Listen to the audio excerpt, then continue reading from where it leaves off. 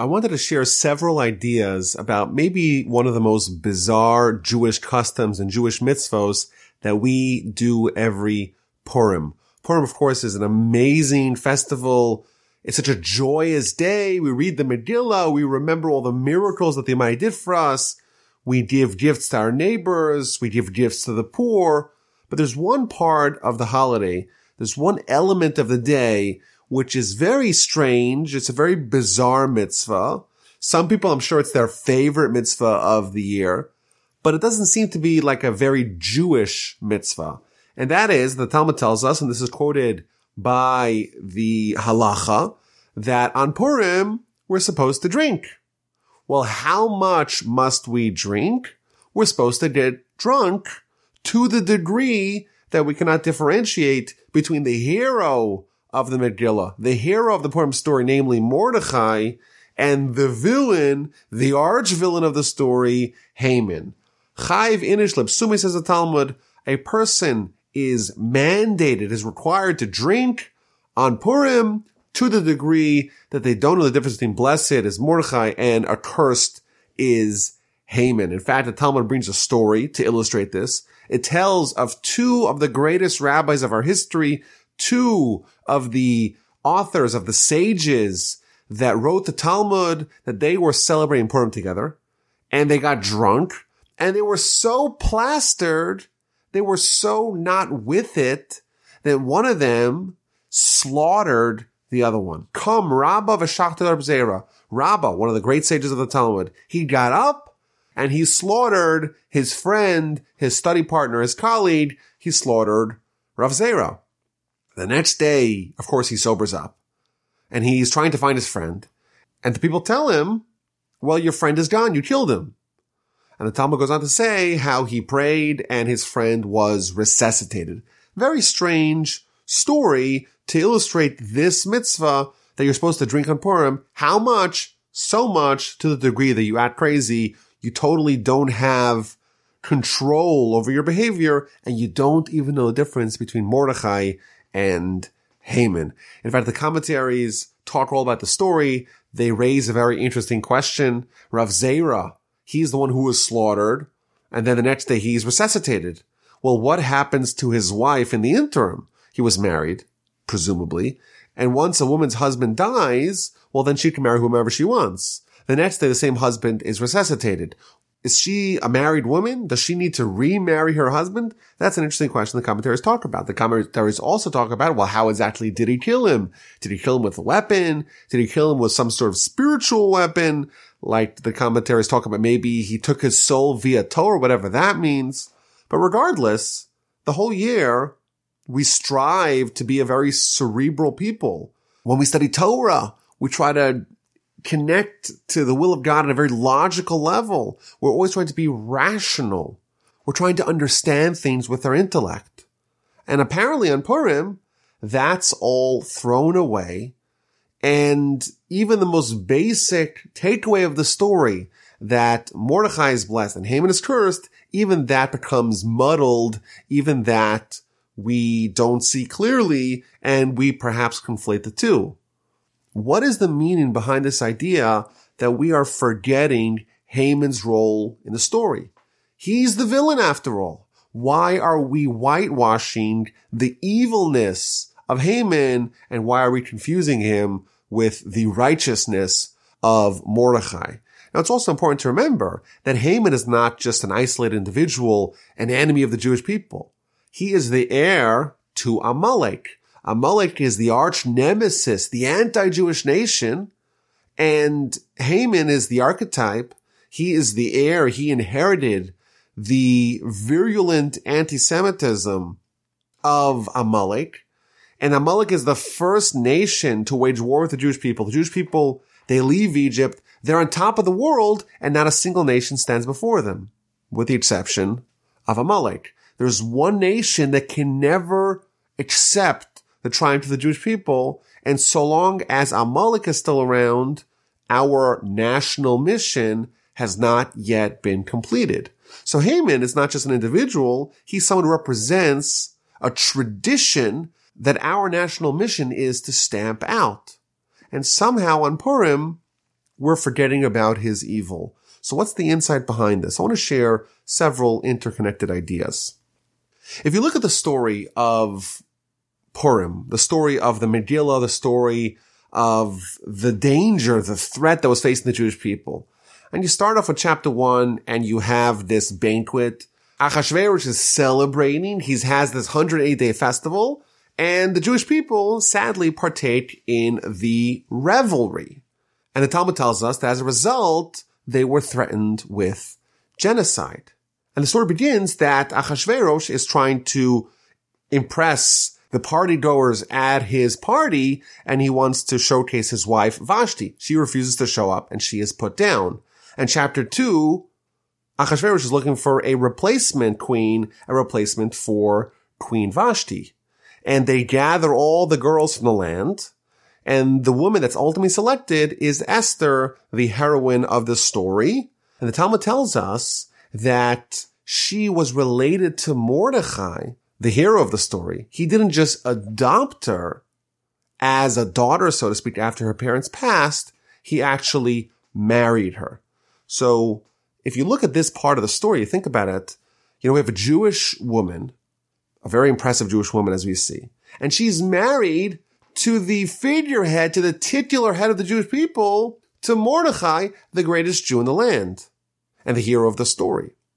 And this woman, Esther, is kidnapped and is taken hostage and is taken to the king's palace. And that's only the beginning of the downfall, so to speak, of Esther. It's a terrible tragedy. Any Jewish girl, any Jewish woman is taken captive, taken away from her husband, and taken by a foreign ruler, but she is actually made queen.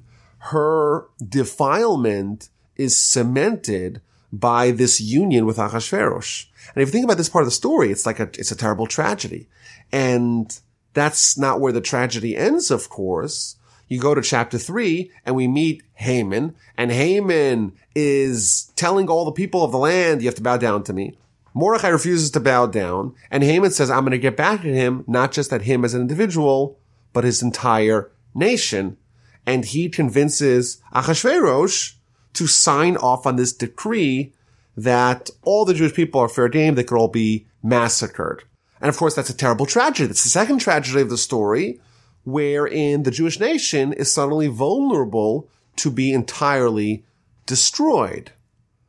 And then, fast forward towards chapter 5, we have Esther inviting Achashverosh and Haman to this party. And after party 1, after banquet 1, Haman witnesses Mordechai again not bowing down to him. At this juncture of the story, the decree that the Jewish people are going to be massacred on the 13th day of Adar is already in place. But Haman is impatient. Haman doesn't want to wait the several months until he can finally put Mordechai down. So he builds this gargantuan gallows in his backyard, 50 cubits high, towering above the entire city, and he's going to hang Mordechai pronto. And he goes and he builds the gallows, and he goes to try to lobby Achashverosh to sign off on that warrant. And of course, it doesn't exactly work out as planned. But this, again, is a third tragedy in the story. We have this gallows that was built, that was erected to hang Mordechai, the greatest Jew of the land. And once you turn the corner, once we start the second half of the book, and Achashverosh is having a hard time sleeping, and at that time, Haman comes and makes the request, or with the intention of making the request, to be allowed to hang Mordechai. And of course, Achashverosh interrupts him, and he has to go take Mordechai on the triumphant march throughout the city. But everything really changes.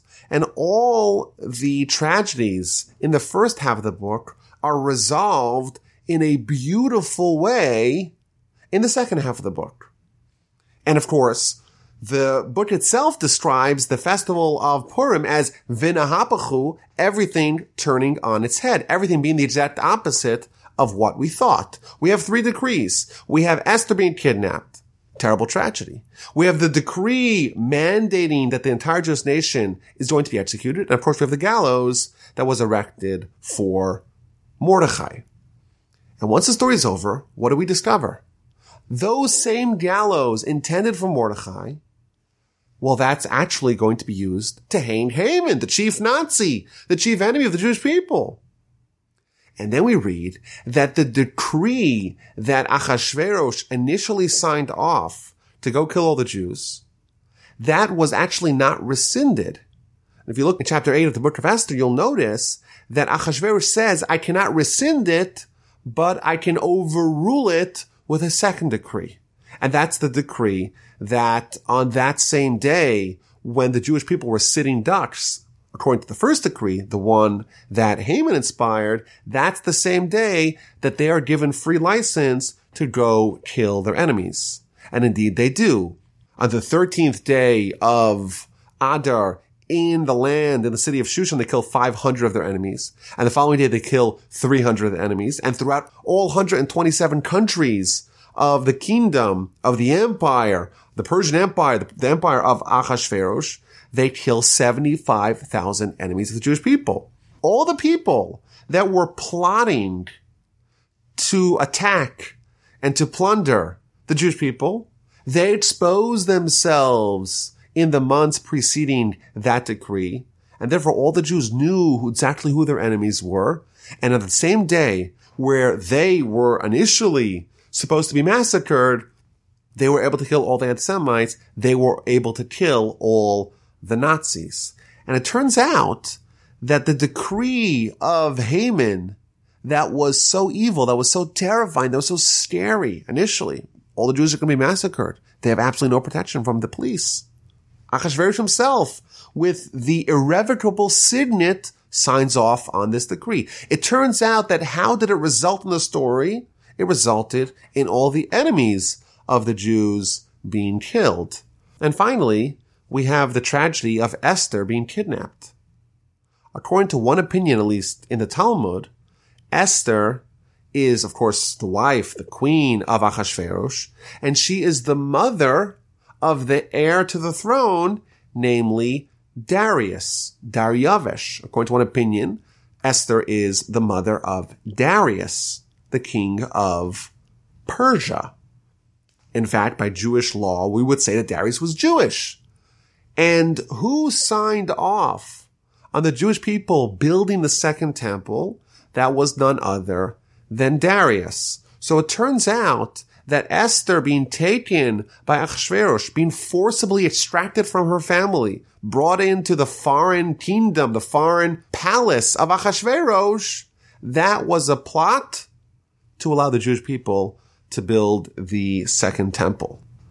One of the major themes of the book of Esther and the story of Purim is that we have no idea what's actually good for us. Everything that we are bemoaning, everything that terrified us in the first half of the story, was actually, once the story is fully told, that was all for us. That caused the redemption. That caused the improvement of the Jewish people. We thought, well, we lost Esther, we lost Mordechai, the nation's going to be destroyed. It turns out we got the license to put down Haman and all his co-conspirators. And indeed, we got the third temple being rebuilt. One of the ideas of Purim is that the Almighty is always on our side. Everything that he's doing, all of his interventions in history, even when they may appear to be, in our eyes, terrible tragedies, things that are going to spell the demise of the Jewish people, once everything is said and done, we're going to discover that it was actually all for us. The verse tells us, Az yimale schot pino, then our face will be filled with laughter. This is a reference to the Messianic era. This is a reference to the future time when we're given a peek behind the curtain and we're able to see how everything that happened to us in our history was actually for our benefit. Today, when we look at the world, we have a very thin sliver through which we can see the world. And we try to make assessments and we try to understand what's happening, and we see a lot of bad things happening to the Jewish people. And therefore, it's hard to be very positive when looking back at a retrospective of Jewish history, and even when looking forward. There are a lot of threats facing us. There's a lot of dangers that are looming overhead. Yet in the future, there's going to be laughter. Laughter is when what we anticipate is proven to be the exact opposite of what we discover. In the future, the Almighty is going to reveal to us how everything was for us. And we have a little image of that. We have a template of that in the book of Esther. All the tragedies, all the suffering that we read about in the first half of the book, at the end of the book, we discover that's really all for our benefit. What do we do on Purim? We take the wine, we take the whiskey, we take the alcohol, and we alter our mind. We allow our intellect to succumb. And we say, Haman, we thought you were the villain. We thought everything that you brought with you was a harbinger of evil. And we thought Mordechai, he's the only force of good. On Purim, we discovered that it's really the Almighty who's the grand puppeteer, who is manipulating and intervening and pushing the buttons in history. And there really is no difference between the work of Mordechai to improve, to benefit the Jewish people, and the work of the most evil Amalekite that exists. Haman, his work, it turns out, is also the handiwork of God once it is all said and done. And this is a lesson not just for the Purim story. This is a lesson for us in our lives. Each one of us, of course, in our own personal lives, we have challenges. There are parts of our lives that are very difficult. We suffer. We have pain. Not everything goes smoothly. And that's, of course, for us as individuals. And for the Jewish nation, we can make a list that's a very long list of the difficulties facing the Jewish nation, of the challenges, of the suffering, of the pain that our nation has and continually has to endure. And it's hard for us to see how the Almighty is really in our corner, how the Almighty is on our side. And on Purim, we're trained to celebrate not only the good things, not only the blessed is Mordechai, but also the accursed is Haman. All the difficulties in our life, we believe the Almighty is really orchestrated for our benefit. But how can we see the benefit and the bad? How can we look at the tragedies in our lives and celebrate? The only way to do that is by taking a drink. There's a custom, in fact, for people to make a list of every difficulty, every challenge, every area in their life where they're suffering, as individuals and as part of the Jewish nation. Make a list, and to each one of them, drink a shot, make a l'chaim, and celebrate the Almighty doing something good for you, even though you cannot see it. Celebrate the accursed is Haman, because really, ultimately, with the Almighty in charge, he's always on our team, and he's always going to intervene for our benefit.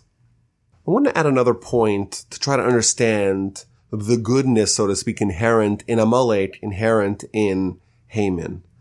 There is a Kabbalistic concept called klipa, or klipot. The word klipa means a peel, like you have a fruit, and the fruit is covered with a klipa, with a peel. And the general idea is that the world is replete with all kinds of wonderful fruits. But each fruit is covered, is protected by a peel so that it doesn't get damaged, it doesn't get dirty, and we can only truly enjoy the fruit after we peel off, after we remove the peel. And that, of course, is not only in the physical lives, but in spiritually. There's a concept, again, a very Kabbalistic concept, that the spiritual fruits that we're here to enjoy, we can only enjoy them after we remove the klipa, after we remove the peel. So, for example, the Arizal, the great Kabbalist, he used to say that a question is, in effect, a klipa, it's a peel, and you have to go through the peel to get to the answer, to get to the fruit. And that is the challenge for us to try to enjoy or try to tap into our spiritual power, is that we have to first navigate, we have to first bypass, we have to first encounter the klipa, the peel that is covering, that is protecting the spiritual bounty, the spiritual fruit. And there's a very deep idea inherent in this. To the degree of the greatness of the fruit, so to speak, is the thickness of the klipa of the peel. Meaning that if someone has an area where they are preternaturally challenged, it's an area where they constantly stumble, they constantly sin, they constantly make mistakes in the same area. So of course, naturally, you're bound to get depressed. You're bound to get sad. You're bound to feel helpless that this is the one area that you can't conquer. This is the area where you're not good at it. And in fact, the opposite is true. The Yetzer Hara, the klipa, the evil inclination, is only going to attack you, so to speak, in the area where you have power. Where you have the greatest fruit, that's where you have the greatest cover, the greatest concealment, the greatest buffer, the greatest peel that you need to remove in order to access the greatness that you have within you. And that applies also on a national level. What happened when the Jewish people left Egypt? Every nation melted away before them. But there was one nation, one klipa, that was not at all impressed. And that, of course, is Amalek. Amalek is the one that was jumping into the hot, piping, boiling bathtub, so to speak, in the words of Rashi, in the words of the Midrash. They were unafraid. They had total temerity to be able to start up the Jewish people at the peak of their powers. And the insight that the Kabbalists explain to us is that the Almighty is intervening in the war of Amalek. The Almighty is telling us you have to destroy Amalek, because this is the area that represents our greatest strengths. And of course, this is a very counterintuitive idea. It's only because we have great power, we have great latent potential, we have the most luscious fruit, the most robust spiritual destiny ahead of us. It's only because of that, only because we're so spiritually capable and advanced.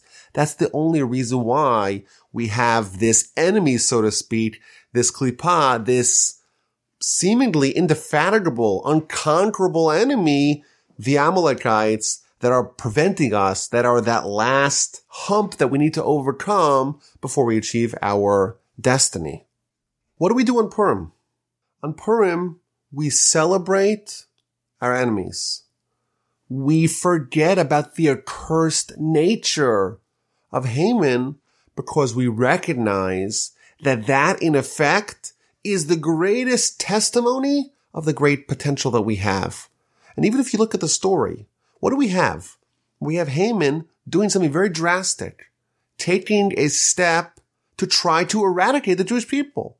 And the Talmud tells us that when Achashverosh removed his ring and gave all of his powers, handed off all his powers to Haman, that brought the Jewish people to repentance more than the 48 prophets that we've had in our nation. And we discover that Haman is really there not to destroy us, but to bring out the best in us. The peel's there to allow us and to coach us and to encourage us and to be the impetus that we access the fruits that it is concealing. I think that's a very powerful idea to remember with us throughout this powerful day. We have challenges in our life. We have difficulties in our life. The Jewish people are suffering. We meet Haman. Haman's a terrible enemy. And what do we do on Purim?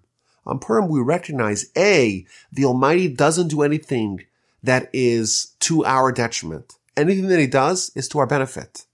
And even Haman is a tool in the hand of God to put us in a better place, to bring us to a better destiny.